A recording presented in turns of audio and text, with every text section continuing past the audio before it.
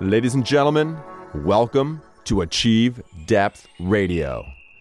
These are the leading experts in energy, nutrition, water, health and human performance, fitness, and personal medicine. If you're looking to maximize your mental, physical, athletic, and professional performance, these are the experts for you.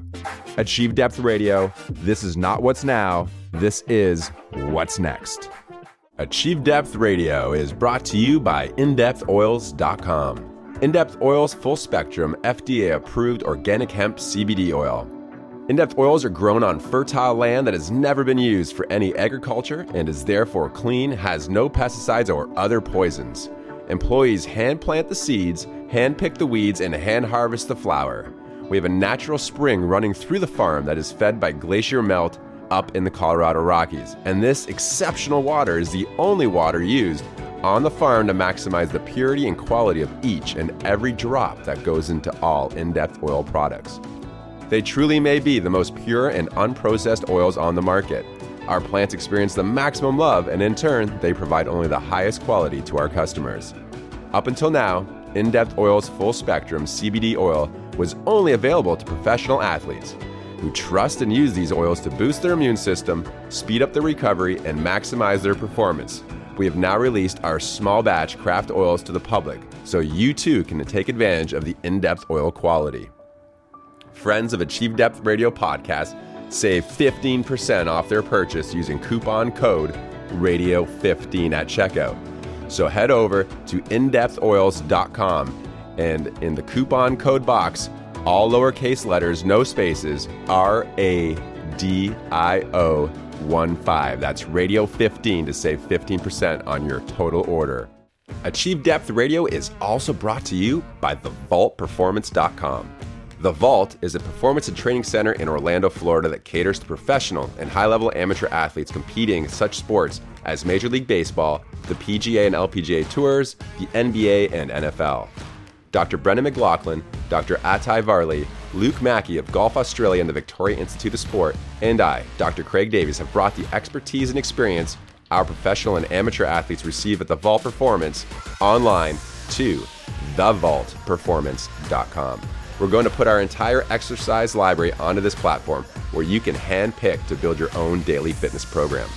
Whether you want a bodyweight only, band only, dumbbell, or even barbell only program, or any combination of these, you can click a few buttons and have your own program designed in minutes that you can use right at home.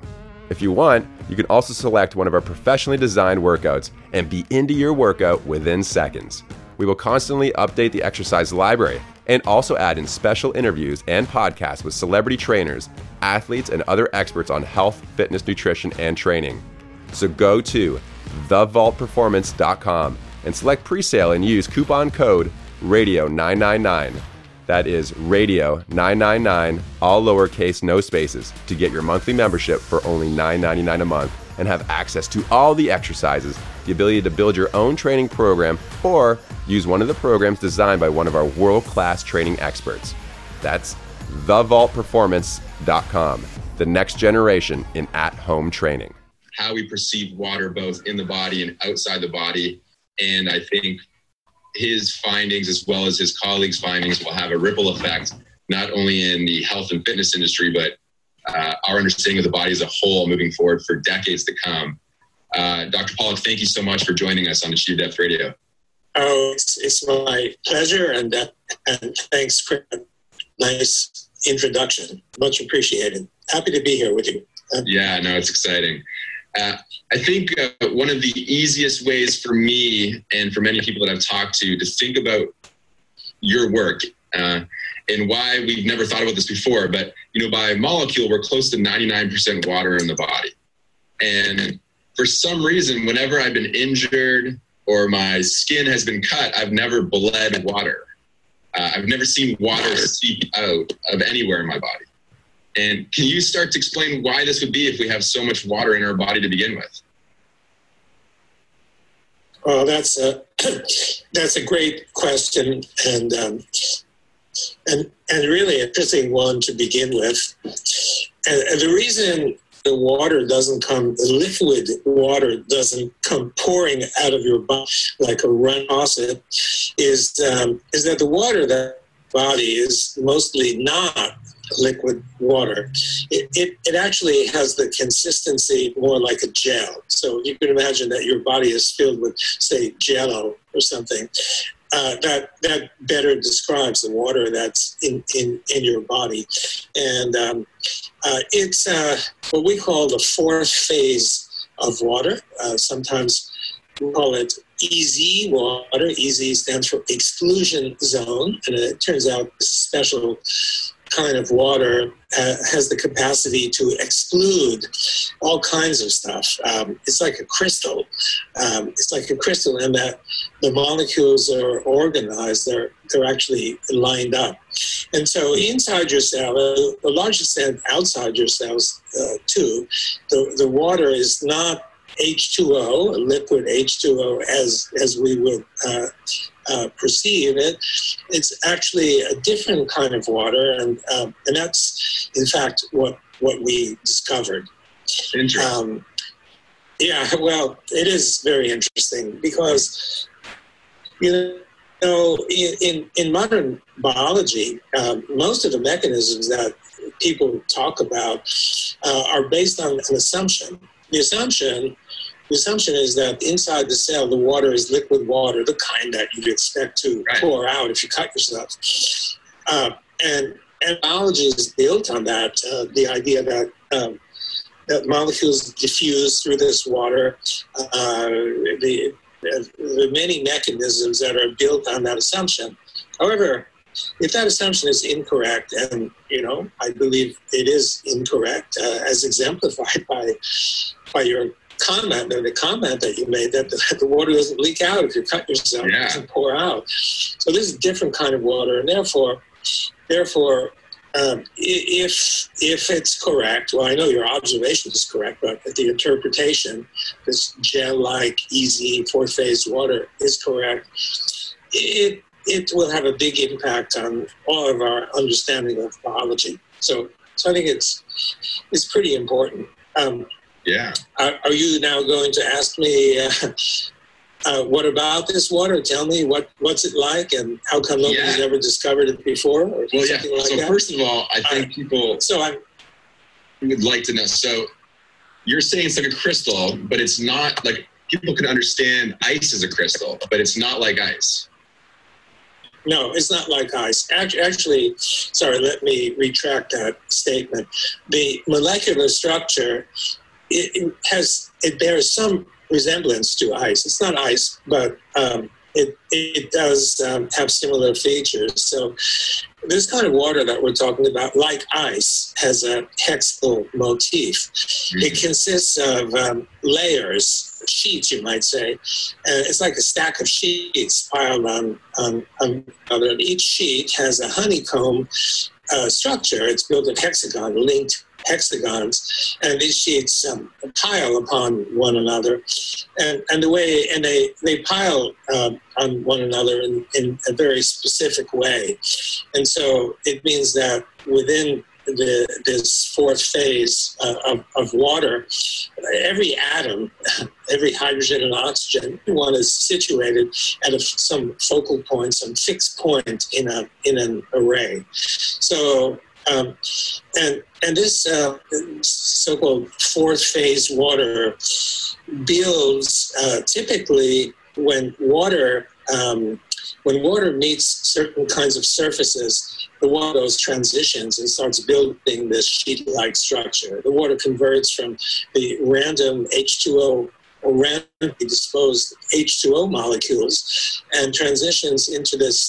sheet-like stack that builds. And this happens next to not every, but most so-called hydrophilic surfaces, that are surfaces where if the surface is sitting on a desk somewhere and you drop water onto it, the water spread out when it meets the surface, as opposed to hydrophobic, water-fearing, like Teflon. For example, if you drop some water on Teflon, that's hydrophobic, water-fearing. water doesn't like it, so it pulls away and forms tears. And so inside your cells, proteins, nucleic acids, all the solids that exist inside the cell are capable of making this kind of water. So if you look inside the cell and look at a protein surface, for example, people have known for a long time that the protein surface contains so-called interfacial water. That is water that's somehow different. Mm-hmm. Used to be called 50 years ago bound water, and people studied it, and so there's been a big history, starting 100 years ago, in fact, that people have identified some different kind of water or a different phase of water, and it's only in the past decade that we were able to study this intensively enough to detail its properties. And this is no mere laboratory curiosity. It's all over the place, this water, the fourth phase of water, and it fills your body. It actually started from the earliest as a physical chemist more than 100 years ago, who came to the conclusion that something is wrong, because we know three phases of water: solid, liquid, vapor. But those three phases are capable of explaining all the features of water. So people even 100 years ago recognized that there were so-called anomalous properties or anomalies. What's an anomaly? An anomaly is something that doesn't fit. So you basically sweep it under the carpet and say, we know the theory is out, but there are a few exceptions. But those experiments have built enormously. And if you look at certain websites about water on the web, you can actually see listings of up to 60 or so anomalies. In other words, features that don't fit our current understanding. So 100 years ago, the suggestion came there ought to be another phase of water. And various scientists along the way, 100 years, pursued that. The most famous of whom is Albert Szent-Györgyi. And I'm sure I'm not pronouncing it correctly, but it's SZENT-GYORGYI. And I think the Hungarians say Györgyi or something like that. Right, yeah. So for the rest of us, it's Szent-Györgyi. And Szent-Györgyi won the Nobel Prize for discovering vitamin C. He had other interests, including water. One of his famous comments was that light is water dancing to the tune of solids. He knew that water was absolutely central to everything that goes on in the body. And following him, the person who probably contributed the most with experimental evidence is the late Gilbert Ling. Gilbert was my friend. He passed a few months ago, just shy of reaching 100 years old. And Gilbert wrote just 7 books. And the main emphasis of the books was water and biology. And he said that the water inside the cell was clearly different from any water, like water in a glass, for example, where the molecules are bouncing around a furious number of times per second and they're randomly disposed. He said, no, the evidence fits that the water inside the cell, the molecules are somehow lined up. And Gilbert proposed a different kind of lining up from what we later discovered. He suggested that the water molecules were acting as though they were dipoles. What's a dipole? Like a beam with a plus at one end and a minus at the other end. Right. And water does conform too. You can imagine those pluses and minuses lining up and stacking in some way. And he thought that likely the way that this or structure of this water is exactly that. We found that was not the case. There was some clear evidence, and I guess it maybe didn't sit so well with my friend Hubert, but evidence is evidence, and so we sprung from there. And I know you have a list of questions, but let me just say one more or two more features of this kind of water. So as it builds, the first is as it builds, it contains negative charge. It's not neutral like water. It's actually the H3O2. That's the chemical structure of those sheets, repeating many times, and it has negative charge.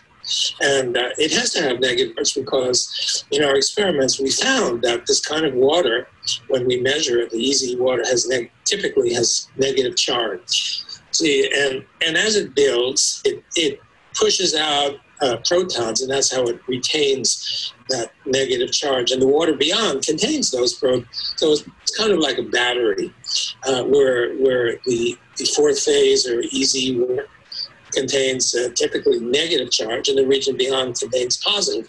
And if you were to put electrodes in and connect those to an LED bulb, the LED would light. You see, so you can actually energy from this battery.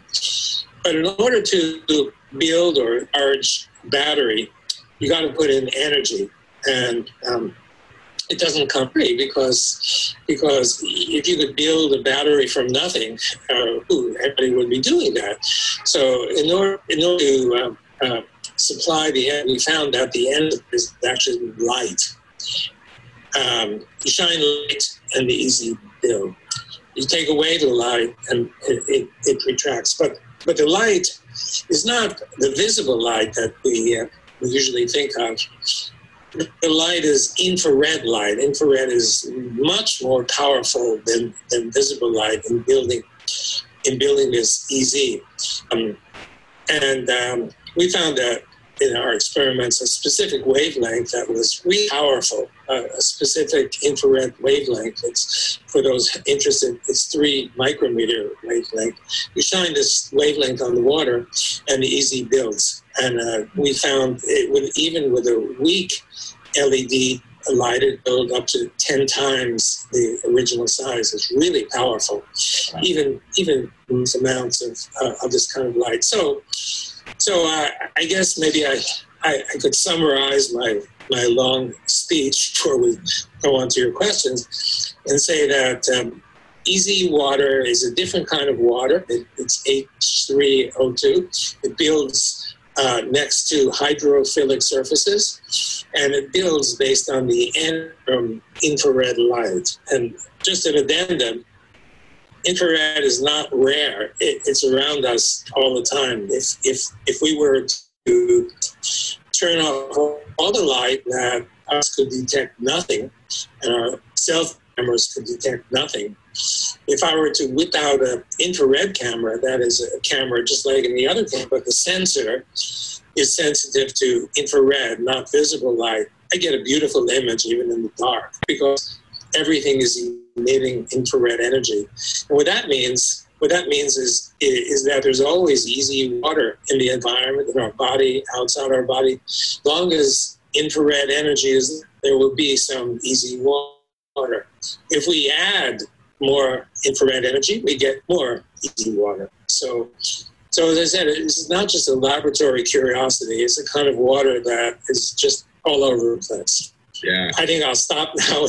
I know you got a bunch of questions. Well, no, that was great. Sorry for blabbering on. I have a few questions that popped up. One, I start most of my days with an infrared sauna. I went in today, and when I left, I felt amazing. So that probably is a good chunk of the reason why I feel better, is because my body is now more easier structured, I would think. Yeah, I mean, you're right on, absolutely. So I've had the same experience about sauna, but not yours is probably an electrical sauna, right? With infrared lights or not? Yeah, I use Sauna Space's incandescent lights. Yeah, okay. You know, the real sauna, I've had an opportunity to experience them both in Russia and in Finland. And I remember one incident in Finland. It was a scientific conference, and I had given a talk that day, and I was really tired. And at the end of the day, after all the presentations, some interesting, some boring, we were led to some place outside the city in Finland, some seemingly remote place. And it was a giant room with tables and food and dancing and whatever. And all I wanted was to get back to my hotel room and go to sleep. I was so tired. And someone finally at about 10 p.m. walked up to the microphone, and I said, for sure, I was thinking, okay, finally, he announces everybody's supposed to get in the bus and we'll be taken back to our hotel rooms. But no, it's time for a sauna, he said. Of course, the Finnish, the correct pronunciation, sauna. We say sauna. And I go, oh my God, this is the end of a terrible day. I really want to go to sleep. Maybe I'll skip it, just close my eyes in my chair. But I decided to go for it, and I went for it. And I must say, after 20 minutes in a shower afterward, it was like I just woke up from 8 hours sleep. I could start my day again. That's how amazing it was. At the time, I really wasn't thinking about this. I thought about how wonderful I felt. But you know, with the discoveries that we made, initially, about the presence of easy water filling our bodies, I find why the infrared sauna is as powerfully effective as it is, because it's hot, and heat is essentially equivalent to infrared energy. And there are some subtle differences between the two, but basically, if we sit in a sauna and it's hot, whether it's humid or dry, we get infrared energy from it. Why? What does that do for us? Well, you know, as you alluded to, it builds easy water inside our body. But why is the buildup of easy water inside our bodies important? And that's the crux. And what we discovered, and I wrote about actually in the previous book, the earlier book, Sick Gels and the Engines of Life, that just like St. Georgie said, that water plays an integral part in everything the body does, everything the cell does. And most of that water is easy water. So if you don't have enough easy water, if you're, for example, dehydrated, as you as an athlete know, you can't perform very well. You need the water. And it's not just that the water bathes the more important molecules of life, it's that the water is absolutely central to everything the cell does, whether it's a muscle cell or a nerve cell or a pancreatic cell or kidney cell, it doesn't matter. Water is central. Now, if you don't have enough water and you're dehydrated, then function is impaired. It could be a transient impairment after 2 matches of tennis. You know, you've used a lot of your water. Or it could be a more permanent, quasi-permanent pathology that needs to be reversed. But at any rate, you can't function properly without easy water filling every one's cells. There's a conclusion that through a lot of research. If you don't have enough of it to restore, you need more. And that's exactly what happens in a sauna, that the water that's inside your body already, the water that, for example, you swallow, gets converted through this infrared energy to easy water. And so it builds in your and begin to function better. Go into the sauna with a headache, I can remember. Your muscles don't work as well as they did, etc. 20 minutes of infrared energy, and that water gets up again, that easy water, feeling better. So, that I think is the reason why you in the morning after your infrared sauna are feeling wonderful. I understand. Yeah, and you know, one of the things you talked about was how majority of the water in our bodies is this exclusion zone or easy water. And, you know, kind of what I think about is when I go to one of these amusement parks, whether it's Disney World or Universal or any of these parks, and I get to the ticket line, and there might be 10 people that are taking tickets, and there's a lineup of 100 people behind them. All the people in those lines are very ordered. They're in place, very structured. And then in behind those people, it's just like chaos going on. And in my head, that's kind of how I see the easy water is it kind of excludes everything else. People are ordered, lined up. Outside of the exclusion zone water, just people are moving, not at random, but they're all interacting with each other and moving out of the way or moving towards each other. Except the easy water is three-dimensional versus just like a two-planar. And the other thing that I think is interesting is you said that by putting certain frequencies or wavelengths of light, on this water, the lineups get even longer in essence. And I think it's an analogy. Go on. Yep. Yeah.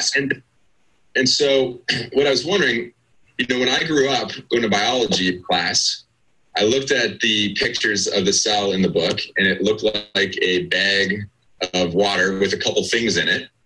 But now when they do electron microscopes of the cell, there's almost no room in the cell. It's all this connective tissue, cytoskeleton. And because of that, is that what makes the cell full of gel in essence? Like you're describing this easy water, it's all the backbone, sure. All this connective tissue? Yeah, absolutely. It's exactly what happens. The cell is volume. It's roughly 2/3 water. And so in theory, 1/3 of the space should be occupied by solids and 2/3 by water. It's difficult when you do electron microscopy because you dehydrate first, and so you actually remove a lot of the water. So the solids inside the cell look even closer than they actually are. But indeed, the cell is filled with all kinds of solids, and evidence is that any water molecule is never more than, I think, a dimension of three water molecule diameters away from 4, 5, I can't remember exactly, but very small number of molecular dimensions away from some solid surface, which means that essentially all of the water inside the cell is going to get built up into easy water and interfacial water. Just a few molecular layers is really all you need, basically, to fill the cell. And in our experiments, we can sometimes detect over 1 million molecular layers. There's plenty of capacity to this water. And so inside the cell is filled. But see, what I failed to mention, and I think it's important, is that this kind of water, which as we said, ordinarily fills the cell, nothing gets in, nothing gets out, nothing passes through. Essentially nothing, almost nothing. So it looks like the cell is dead. In fact, it doesn't do anything, can't do anything. If nothing moves, nothing goes in, nothing goes out, nothing changes. The cell is stagnant. And I think this is one situation in this finds itself. It's the so-called resting condition. So if it's, for example, a muscle cell, it's when the muscle cell is relaxed. It's not doing anything. And then what happens is, in order for the cell to do something, in order for the muscle cell to contract or the nerve cell to conduct or the secretory cell to secrete, some change is needed. And we call that change a phase transition. And when that happens, the water undergoes a change from this easy or fourth phase state into ordinary water. And the proteins during this together with the water also undergo mass change. And we call that change a protein folding. Mm-hmm. And that's the action that takes place. So in a muscle cell, the folding of actin and myosin proteins somehow gives rise to contraction. By the way, parenthetically, it's a subject that we studied for a couple of decades. And we think we understand the process, but the process really, or at least I think I understand the process, and it definitely involves water. Yeah. Although the current view of how muscles contract don't involve water at all. And I believe that view is not correct. A book about it in 1990, it's called Muscles and Molecules. So So you have to have some kind of transition to make things happen, because when you have ordinary water, that molecules and particles or whatever pass through the water, and we need molecules passing through the water to make it work. And so an essential attribute of the easy water that the cells in the quiescent state is that water must undergo a transition to ordinary water, from easy water to ordinary water, in order for the cell to operate. And then when the cell goes back to its quiescent state, it returns to this structure, easy and fourth phase state. And that's where the energy comes in order to restructure, rebuild the ordered water and separate the charge. Your body needs energy. So if you're a muscle, if you just finished a couple of rounds of tennis and you're dehydrated, your muscles are not quite what they used to be, and some of them could be contracting. And they remain contracting because you don't have enough energy to put those back in the resting state. Gotcha. So, yeah. Okay, anyway, one more lecture, and I really mean to wax on the way I am, but I have some enthusiasm for that. Yeah. So please, Craig, back to your questions. I like it. So that brings me to this. So I know when I've read other material, they've talked about how allowing yourself to be exposed to short durations of infrared light, and they're talking 30 seconds to 2 minutes prior to performing exercises and training. They found 25 to 30% increase in endurance of that exercise, 25% increased output in repetitions, and quicker recovery time. And my thought was initially that the infrared light would activate cytochrome C and some of the other pathways on the mitochondria that allowed more electrons to go through. But now I'm starting to wonder whether it's the structuring of the water in your cell combined with the increased flow of the electrons results in more ATP production. So the folding of the cells and recovery of the cells, whether it's muscles or nerves or whatever, happens so much more efficiently. Well, I think it could be some of both. There's a lot to say about that. The first point is about the water. And so as I mentioned a moment ago, exposing yourself to infrared builds easy water. Remember, easy water contains negative charge. Typically, your cells are negatively charged, and I actually wrote a paper to argue that negative charge comes from the water, from the easy water, and not from the membrane pumps and channels that the textbook is describing as responsible for the cell negative charge. So you do have charge that's building, and then the question that's linked to that is about the electrons that you mentioned and the source of energy. So we think of the textbook says that the source of energy is from ATP, from the high energy bond of ATP. And every textbook says that, and it's said it for several generations. So we have a tendency to think that it must be correct. Well, if you read, I mentioned Gilbert Ling, if you read his stuff, I hope it's still on the web. His website is gilbertling.org. But if not, he's has several books. And one of the things he argued is a question of whether ATP really is the energy source for our body. Now, that's awfully difficult to challenge that view because it's been around for a while. But you know, I'm reminded of the view of Lord Kelvin and other famous scientists. And Lord Kelvin is famous for many things, you know, the temperature scale Kelvin, but he's also famous for a remark he made once. He said, I'm absolutely sure to assert that nothing heavier than air will ever fly. Well, 6 years later, the Wright brothers flew their first plane, a Kitty Hawk.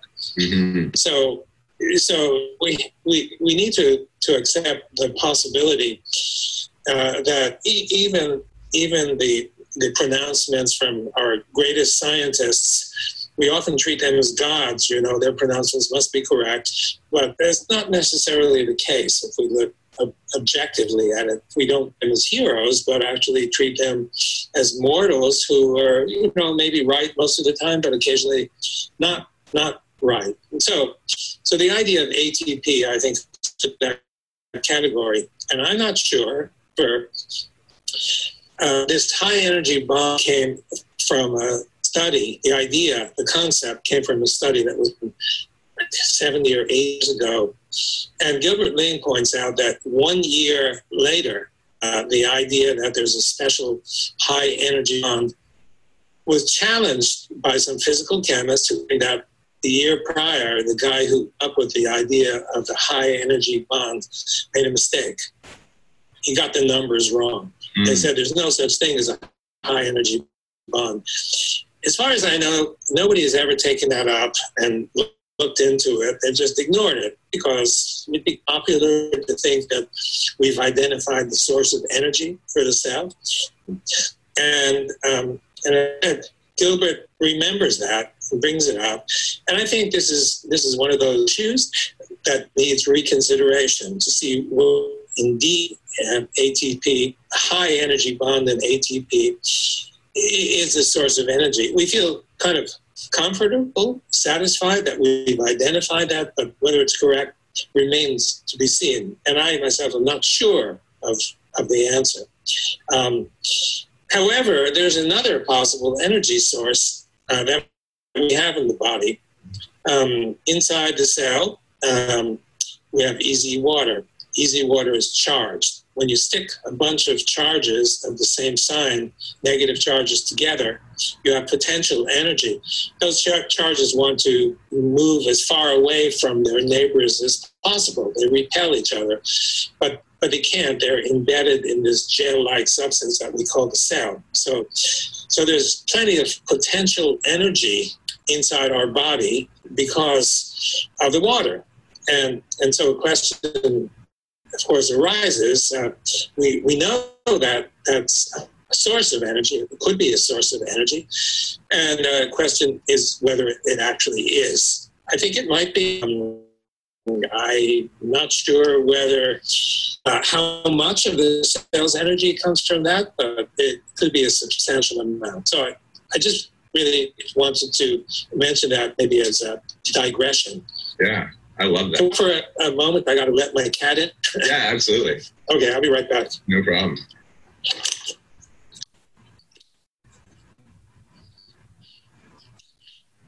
Okay, if they're inside, they want to go outside. And if they're outside, they want to go inside. Sounds like my kids. Well, yeah, I've been there. So I got a question. I'm gonna definitely plug both your books at the end. I'm gonna plug them right now. But when you talk in The Fourth Phase of Water, which is your most recent book, and I believe you're working on another one, but your most recent published book, Fourth Phase of Water, I might be mistaken on this, but I believe it said something along the lines when it's specifically talking about the flow of electrons through the easy water occurs incredible, like maybe 100,000 times the speed that goes through bulk water or something along the lines of that. Did I take that out of context? Frankly, I can't remember saying that, but it can certainly be true. If you put one electron in, it's going to push the existing electron in that position to another spot to another, and you get a cascade of movement that can occur pretty quickly. I guess so. Okay, yeah. Please go on. Yeah, no, that's just something I'm thinking of. So one of the things that I believe is fascinating from your work as far as its application to the human body, physiology, and kind of helping us understand a few concepts that hadn't made sense to me personally beforehand. And in your book, you talk about when you add infrared light or infrared energy to water, it causes the water to squeeze through a tube relatively quickly. And then it was extrapolated to a conversation you had, I believe, with a Russian colleague, where you guys were talking about the flow of blood through the capillary network and the energy required to make the red blood cells small enough or squished small enough to pass through the capillaries. Because I was always wondering, how could the heart push this blood through the capillary network? Like, I felt the pressure would be so high. But I believe some of your work found some of the potential answers to that. Yeah, you have better intuition than I have. We do have answers, and I'll tell you, but I have to tell you an anecdote about blood flow through capillaries. And when I was a graduate student, my PhD thesis was to simulate the blood flow in the cardiovascular system, sort of computer model of it. And I thought we had all the answers. I did these simulations, and I felt self-satisfied that I could explain essentially all the pressures and flows and all that existed along the arterial tree and the veins and such. And I wasn't thinking. I started thinking when, as you say, when I visited my friend, Vladimir Vyakov, who's a professor and vice chair of biochemistry at Moscow University. So I went to visit Vladimir, and the first thing he did is tell me in English that he wants to introduce me to his colleague in another laboratory in the same building. And the colleague came in, didn't speak English, and so everything had to be translated. But I was introduced by learning that he had something to tell me about the cardiovascular system. And I think I must have been slightly arrogant at the time, because I thought, what can this guy tell me, since I had all that experience? We had it all worked out. And within 5 minutes, he had me convinced that I was all wrong. Happens all the time. So why is I all wrong? So exactly as you introduced, he was telling me that there's a big problem in the cardiovascular system. So I said, okay, tell me, what's the big problem? The problem is this. And very succinctly, he said, the capillaries in young adults, like yourself, not like me. The capillaries are typically 3 to 5 micrometers in diameter. And the red blood cells that pass through these capillaries are twice the dimension. They're 6 or 7 micrometers. He said, it looks like Mother Nature might have screwed up.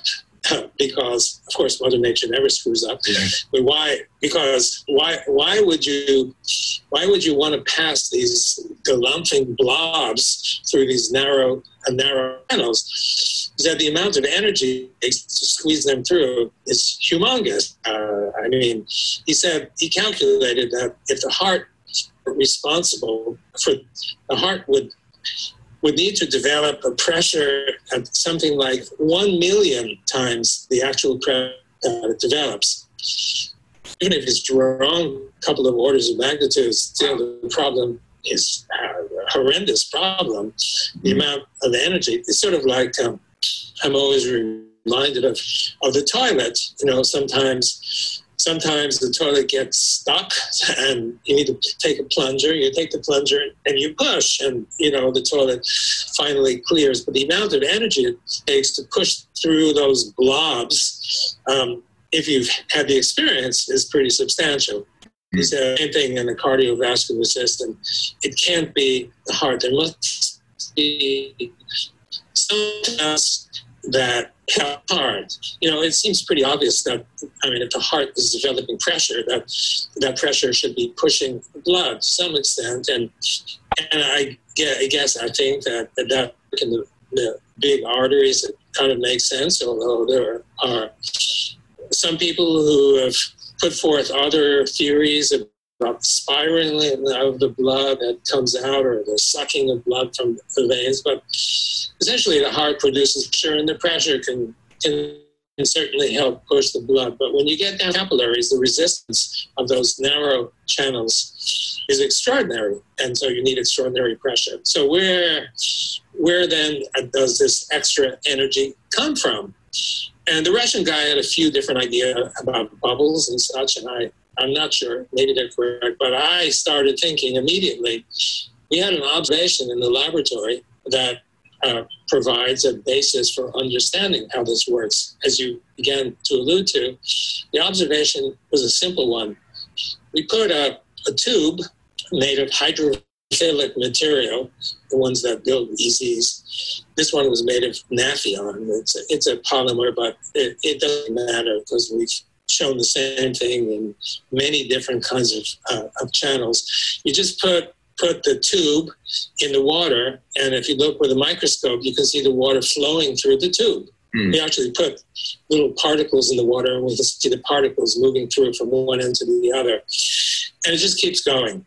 And we found that the G for driving this flow comes from light, just like the energy to build the EZ. We turn on more light, we get more. So of course, having this in the back of my mind, when I went to Moscow to visit my friend, I was getting, I think I know what's going on here. Maybe in our capillaries, maybe what's going on is there's another mechanism that drives the blood through the capillaries. That is the same one that we see in the laboratory, the so-called, we call it self-driven flow. Okay. But of course, it's not self-driven. It requires energy. And so we just completed experiments, or I should say my student, now postdoc, Jing Li, pronounced Zhong Li, did the experiments. And what he did was he took a chick embryo, 3-day-old chick embryo, fertilized egg. You look at the embryo, you take the shell off the egg, and you can watch the embryo. And he was looking at the blood flow. And so he did the following experiment. The first thing he did was to stop the heart. It's easy to do. You just drop a few droplets of potassium chloride, it stops. And then, as others had found in the past, found that the blood still flowed. That is, this is a big surprise. There are a half dozen studies over the past 100 years that Lee was able to identify same result using different systems, different methods. You stop the heart, and the flow doesn't stop. It keeps going, but at a much lower velocity. So he confirmed the same thing, which means if there's no artifact involved, no mistake, that there's something else that's driving the blood over and above the heart. So he wanted to test to see whether it's the same mechanism, and the signature feature of this mechanism, if you add infrared light, the process goes faster. And so he added infrared light to the chick embryo, and he found that he could get easily 3 times the speed of flow. So it looks like, doesn't prove, but it looks like the same mechanism that we found in the laboratory in those hydrophilic tubes is working in everybody's body, your body and mine. And so we have not one mechanism to drive the blood, the one that we've known for 400 years approximately, the heart, but a second one just discovered that works in addition to the heart. The fraction, which fraction is most important, how much of each, is hard to say at this point, but it does seem to be the case. So it means in your body and mine, it's not just the heart, but we have a second driver of our and it also it raises the question, well, where does the energy come from? And I think the answer is simple. Wherever there's infrared energy, it could be from outside, but in our bodies, probably from inside, because all the metabolic activities that occur inside generate heat. So it keeps us warm. So this heat, equivalent to infrared energy, is propelling. It's not just radiated out, but some of it, how much You don't know. Some of it is used to help propel the blood inside your vessels. Well, that's interesting. That brings up two interesting points. So one, to go back to the study. Only two? Well, no, two right off the top of my head. I just talked about the studies on infrared exposure and increasing endurance and strength output. So if it increases fluid flow through the capillaries, also I'm assuming the lymphatics would be driven that way. Absolutely. That could indicate a reason why you would have sustained energy or sustained performance. But also why you would have the need for a warm-up before high-level athletic activity, because you would be producing more infrared energy, which would then increase the fluid flow through the capillaries, the lymphatics, and through everywhere else that you have fluid flow. Sure. It's a good point that, that hadn't occurred to me until you mentioned it. Yeah, the lymphatics have been a real puzzle. The textbook, nobody really understands how the flow occurs through the lymphatics. And the textbooks will tell you that the muscles that surround the lymphatics will squeeze and therefore propel the fluid. That's certainly a possibility, but as far as I've been able to see, nobody's confirmed it. And so the question is, why the water, how the fluid can flow so readily through the lymphatics. And I think the mechanism that I just mentioned to you is certainly a plausible candidate for that. Yeah. Also in the veins, Right. So good point that you make. Have you done much? Have you exposed yourself much to the work by Dr. Jean-Claude Guimberteau, the hand surgeon in France, and his microtubule network? Not as much as I ought to. I've seen his fascinating videos in live tissue showing droplets of water moving along. Yeah. And you don't see them when you look at the tissue under artificial conditions, but his view is natural, actually, right inside a living organism. Yeah. It's pretty clear, very impressive.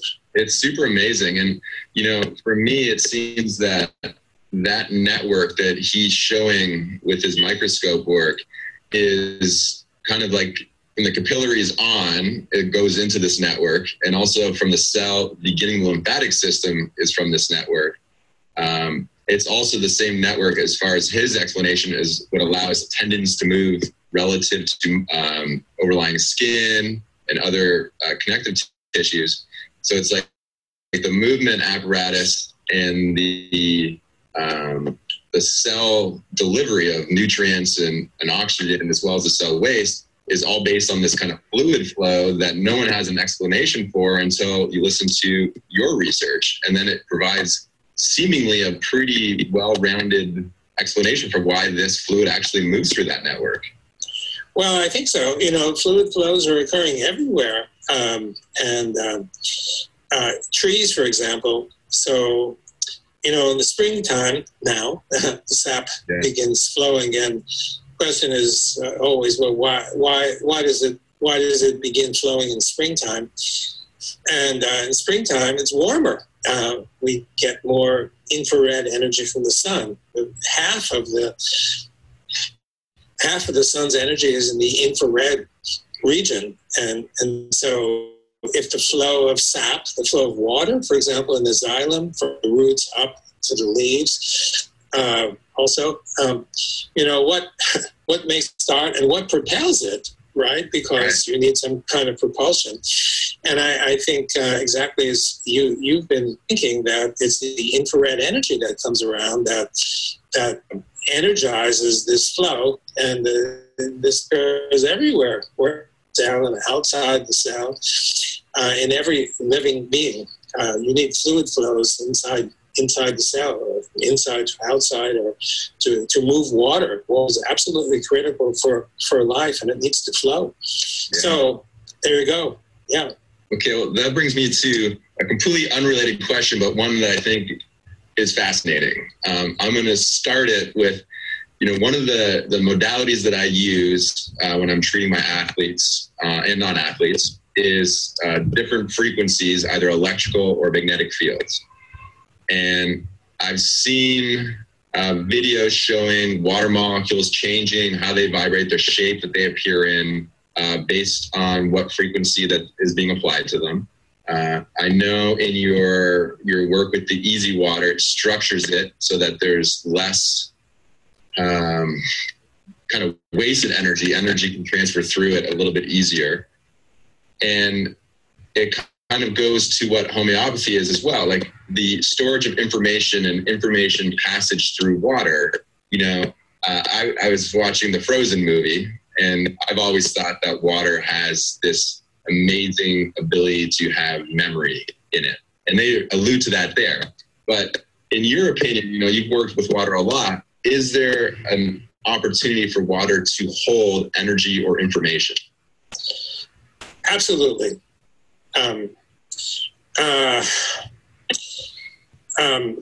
Where to start? This is a big topic and a really important one. And right now, the evidence is so strongly mounting that it's really impossible to ignore the evidence for it. So let me begin with. This is counterintuitive.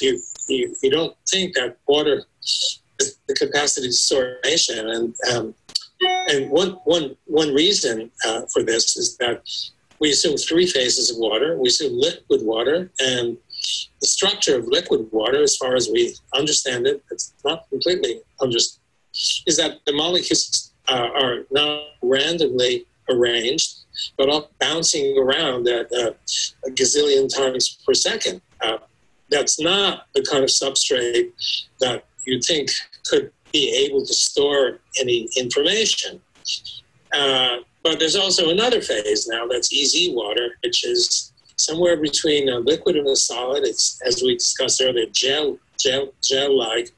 And because the hydrogen and oxygen atoms are all organized in a three-dimensional array, just like a computer memory where the silicon atoms are organized in a regular three-dimensional array, and each one of them can take on two different states. We call them 0 and 1, or on and off, and that's by virtue of the array of atoms with these different states, each atom having different state, you store information. Well, easy is very much the same. As I mentioned earlier, you've got layers of hydrogens and oxygens, and each layer is stacked in a regular way up of the previous layer. So you get a stacking not only in 2 dimensions, the sheet, but also in 3 dimensions because of the stacking of atoms. And so the question arises whether there is the capacity of that array, just like the silicon array, to store information. And the answer is, at least theoretically, is a resounding yes, because each of the oxygen atoms has not one state and not even 2 states like silicon, but 5 different states. Any chemistry book will reveal them as the oxidation states. So it could be for oxygen typically -2, -1, 0, +1, and +2. So imagine, if you will, a 3-dimensional array where every oxygen in the array has the capacity, just like the silicons, to have not 2 different states, but 5 different states. So the at least theoretical conclusion is that the easy water has the capacity to store an incredibly larger amount of information than the silicon array, because instead of 2 states for each entity in the array, you've got 5 different states. Right. And we calculated, I forget what the answer was, but it's something like somewhere between 1 million and 1 billion times the energy density. It's huge. Wow. And of course, the question in one day is whether your computer memory will have easy water in it instead of silicon. And, it seems far-fetched at the moment, but Moore's law tells us, if you consider it a law, that every, I think, 18 months, the density increases by a factor of 2, I think. I'm not sure if I have the numbers correctly. This might continue, including an observation, including the fact that the easy water can actually you can get it in the form of a solid at room temperature. This was actually found originally by an Italian investigator, and found several papers that have been published, and we recently repeated it. So you can take easy water, you can extract it from wherever you find it, put it through a process, and what you get is easy water, but in solid form. This is amazing. This is a kind of water that's a solid at room temperature. So this is opening a lot of possibilities, as you can imagine, but it also opens the possibility that this kind of information storing material can be stuck into a computer memory. It won't happen here, but it may happen in the future. So anyway, I think I digress by telling you this, but this is one of the reasons for the downfall of a famous scientist about 30 years ago named Jacques Benveniste. And his downfall came because he claimed that he had discovered water memory. And I don't know if you know the story, but it's an interesting one. So Jacques, who was a friend of mine,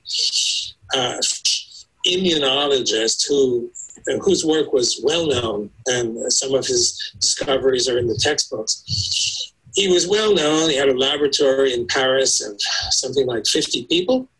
And one day, a guy who is a homeopath comes to his laboratory and tells him that, the experiments that you're doing, I can do them in a different way that involves very high dilution. I can take the substance that you're using, almost nothing left except water, at least statistically, nothing but water, do the same experiment and get the same results. So what he had been doing, what Jacques had been doing in Paris is taking some antibodies and exposing those cells, secretory cells, to the antibody. When the antibody on, the cell gets the signal, and it secretes histamine. What it secretes is not so important. But so what this guy said is, I can take that histamine and dilute it and keep diluting and diluting and diluting it until there's only water left. And that water, presumably some information from the original histamine, otherwise the following experiment wouldn't work. He put the water on the cells, and they secrete the same way as the original antibodies. But in this case, the antibodies had been diluted so much there are no antibodies left, only water. So this was, of course, an unexpected result, fascinating result, because how could water contain information? If you think about water as containing molecules bouncing around, you'd never get that. And so there was a saga that went along with this. Of course, few people would be inclined to believe that water could contain information. At that time, nobody knew about EZ water. And so I was skeptical. And when Jacques submitted his manuscript to Nature, to the journal Nature, the editor, Sir John Maddox, responded almost reflexive that this is impossible. He said, if you're right, everybody else won't, because it just can't be, and therefore we're not going to publish it. We're not even going to send it to reviewers to look preposterous. So what did Jacques do? He did the same thing that probably I'd do, or maybe you'd do. His friends to repeat his experiment to see if they could get the stuff did. They submitted the paper again with the the names of all the people on it from countries and such. And they tried to publish it, and the result was the same. No way. Can't be right. Doesn't matter how many people to have reproduced it. Can't be right, because everybody knows it's wrong. So before long, the homeopaths, a lot of homeopaths around in France and especially in Paris, they treat patients with homeopathy, and apparently with some success. They were outraged because when they got wind of this, hey, here's a scientific hero, well known throughout the world. He has evidence, not just conjecture, but evidence for something, and across the channel in London, in the Nature office, are saying that you refuse to even send it to reviewers? How could this be? So Maddox felt a lot of pressure. He called Jacques, and when I was at Jacques' laboratory, he pointed at the phone. That telephone, that's where John Maddox, and he made a deal. And I accepted the deal. But what was the deal? Okay, we're going to publish your manuscript in next issue of Nature. But in 2 weeks, we're going to send a team of peers to your laboratory to look over and see what you're doing and then report back to our readers, because we're a little skeptical. So Jacques told me, in good faith, he agreed, because how could it not be? His from different laboratories affirmed it, and what else could you do? So there was an agreement that was made right on that phone right there. And a few weeks later, Maddox assembled his team, and you know the story, I see, Miles. His team of peers. And the members of the team consisted of 3. The first was the editor himself, who, might have had a bone to pick because he really did publish. He was forced to. Second was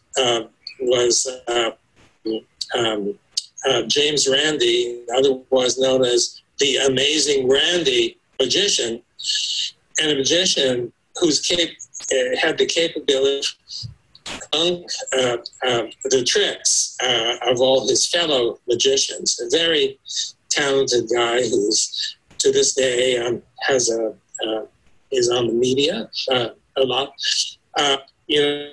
And so he's obviously able to figure out he was a good person to have among the peers, although one could argue whether he was a peer or not. And the third one was a guy named who had been National Institutes of Health, and for some years, doing some work that's not so different from the Amazing Randi. He was hired to detect fraud in scientific events. So, for example, if you were a scientist and you claimed that the white rabbits developed black patches on their side after some particular treatment, but your colleague next door saw you while painting those black spots on the rabbits and reported you, he'd be the guy to investigate. So he's a fraud buster. So this was the team that went to visit Jacques Benveniste. And as the report goes, you can read this in various places. The first 2 experiments done by the clinician in the lab yielded the same result that they had reported. Although they reported that it didn't work every time. It worked almost every time, but there were exceptions. But there were so few that the result was clear beyond any stretch of the statistical imagination. So done by Walter Stewart, and his result didn't turn out the same way. And so they huddled in their hotel, and they came to conclude after these experiments that it must be a trick, although they couldn't detect the trick except identified some sloppiness and data recording. Couldn't identify it must be a trick because when we did it, once, emphasis, we didn't get the same result as when they did it twice in their presence. And many times in their report. So this was basically the end of the career of Jacques Benveniste. He made the mistake, he told me, of calling it water memory, because this was like waving a red flag in front of a bull. Water memory, it seemed so jarring. But basically, he confirmed, or he demonstrated this, and I must tell you that this has been confirmed many times over, his results, because each year I organize a conference. It's the annual conference of physics, chemistry, water, and at that conference, I invite various people, and we have many speakers in the past who have not only confirmed the Benveniste result, but also have taken it and done of their own experiments that actually demonstrate, even in other ways, that water contains memory. So Jacques battled. He passed some years after that. Couldn't get a grant or anything after, and some people, he tended to be of this well-known scientific, the butt of scientific. Someone would say, "Hey, you're having some trouble remembering stuff. Why don't you just take some of this water? Get you some memory." And he couldn't get a grant, and it was awful. After that, some impressive things, but at any rate, his experiments demonstrated that it's possible to take water, and that water could contain information in it. So that was back 30 years ago, and others have since demonstrated in different kinds of experiments that water can contain memory. And before I know I'm going on and on, but I'm loving it. Oh, okay. Well, okay. So one of the people demonstrating that water contains information is Luc Montagnier. And Luc Montagnier, who is actually a friend of Jacques, and realized the importance of these experiments, started doing other experiments that are even more dramatic in their implication than what Jacques Benveniste found. And Luc, by the way, happened to win a Nobel Prize, so it gives him some standing in pursuing these experiments. He identified HIV and won the Nobel Prize in Medicine. So Luc started doing some experiments, and I'll just tell you, dealing with information and memory, and I'll tell you, and then I can't help but talk about experiments of Masaru Emoto, if I remember after I tell you about Montagnier. If not, please remind me, because they're interesting for a lot of people. So Montagnier did the following experiment. You bear with me. He took two containers, sealed containers, so they can't communicate chemically with one another, put them next to one another. One of them contained DNA, short strands of DNA with a particular known sequence here. And here it was just water. And the DNA was contained in a solution. And he put the two containers next to one another, and he theorized that the information from the DNA, or indeed from the water that surrounds the DNA, is being communicated somehow, not by chemicals, but somehow to the water that's sitting here. And he let them sit next to one another for 24 hours approximately, and then got rid of this one. Took the water, and he said, the water hypothetically contains information from the DNA. And to test that, he added this water, or used this water, in the so-called PCR reaction, which is to supply the original substances needed to build the DNA, and this gives the information. Water gives the information. And the new DNA that was made, this reaction, had the same sequence as the DNA that was sitting next to the water. and indicating that somehow the information from the DNA, or as I said, from the water next to the DNA, was being transmitted to this water. This water was holding the information available for creating new DNA, which then had the same sequence as the original DNA sitting next door.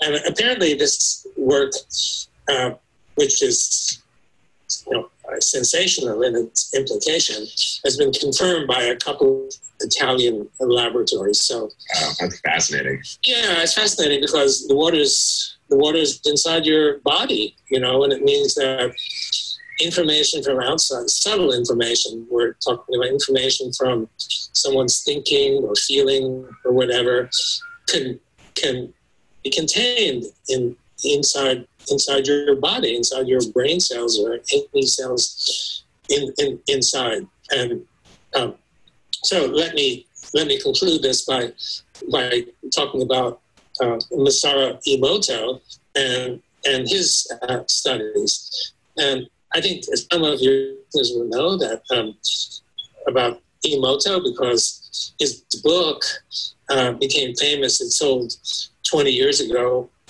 It sold more than 7 million copies. And what Emoto, or excuse me, I'm told by the Emoto people that the correct pronunciation is Emoto. What Emoto showed is that you can take water and put your intention to water and freeze the water and look at the ice crystals. And the ice crystals, if you can convey positive intention, like I love you, to the water in a gentle way, the crystals are beautiful. And if you instead confer negative attention, oh, you stupid, or I hate you, or you fool, then the crystals are negative or are ugly. And he had many of these examples, and scientists are justifiably reluctant to believe it because the methods used by Emoto are not what we would call scientific. So he frees many of these samples, and he picked the one that best illustrated what he wanted to show. The scientists won't do that. They've been changing and becoming more scientific, and there's some evidence that gathered that the results are and I think the skepticism arises partly of his cherry picking method.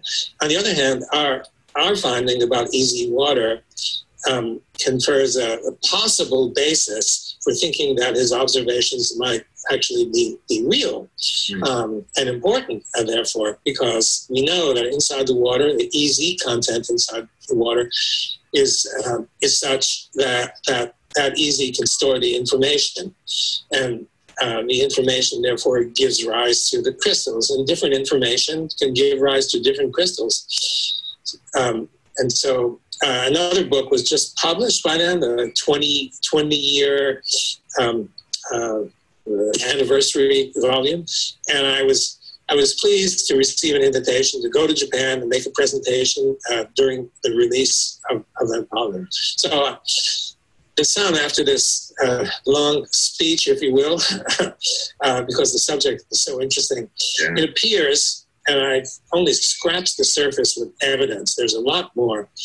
It appears that water can contain information, and I think that the reason that it can contain and store information is because of the presence of EZ water, whose molecules are organized into a three-dimensional array, much like a computer memory. I'll stop there. That's incredible. That's incredible. Well, yeah, I think so too. Yeah. Well, I can talk to you all day, but I have two more questions I want to ask you. I know your time is limited. The first one, I think, is important for everyone who's listening, because the importance of structured water or easy water on cell function and minimizing disease and everything else in our bodies seems paramount. And so you hear a lot of advertisements of how to increase your water structuring within your body. And a lot of it is to do with drinking structured water. Now, one, is that something that can actually help you? And if not, what are things you can do to help structure the water inside your body? Okay, that's a great question.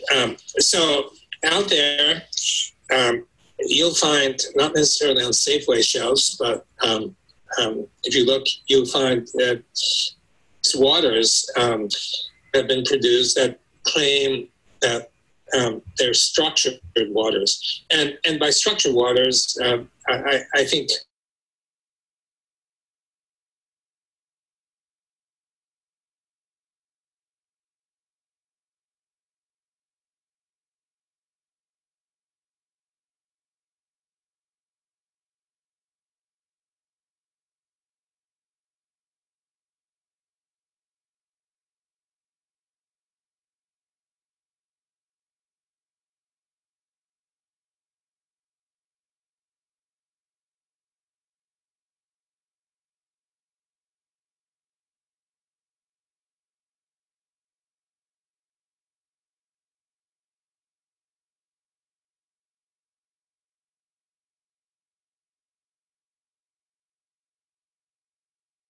Achieve Depth Radio is brought to you by InDepthOils.com. In-Depth Oils Full Spectrum FDA approved organic hemp CBD oil.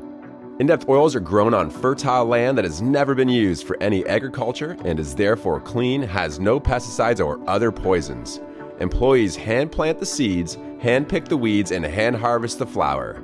We have a natural spring running through the farm that is fed by glacier melt up in the Colorado Rockies. And this exceptional water is the only water used on the farm to maximize the purity and quality of each and every drop that goes into all In-Depth oil products. They truly may be the most pure and unprocessed oils on the market. Our plants experience the maximum love, and in turn, they provide only the highest quality to our customers. Up until now, In-Depth Oils Full Spectrum CBD oil was only available to professional athletes who trust and use these oils to boost their immune system, speed up their recovery, and maximize their performance. We have now released our small batch craft oils to the public, so you too can take advantage of the In-Depth oil quality.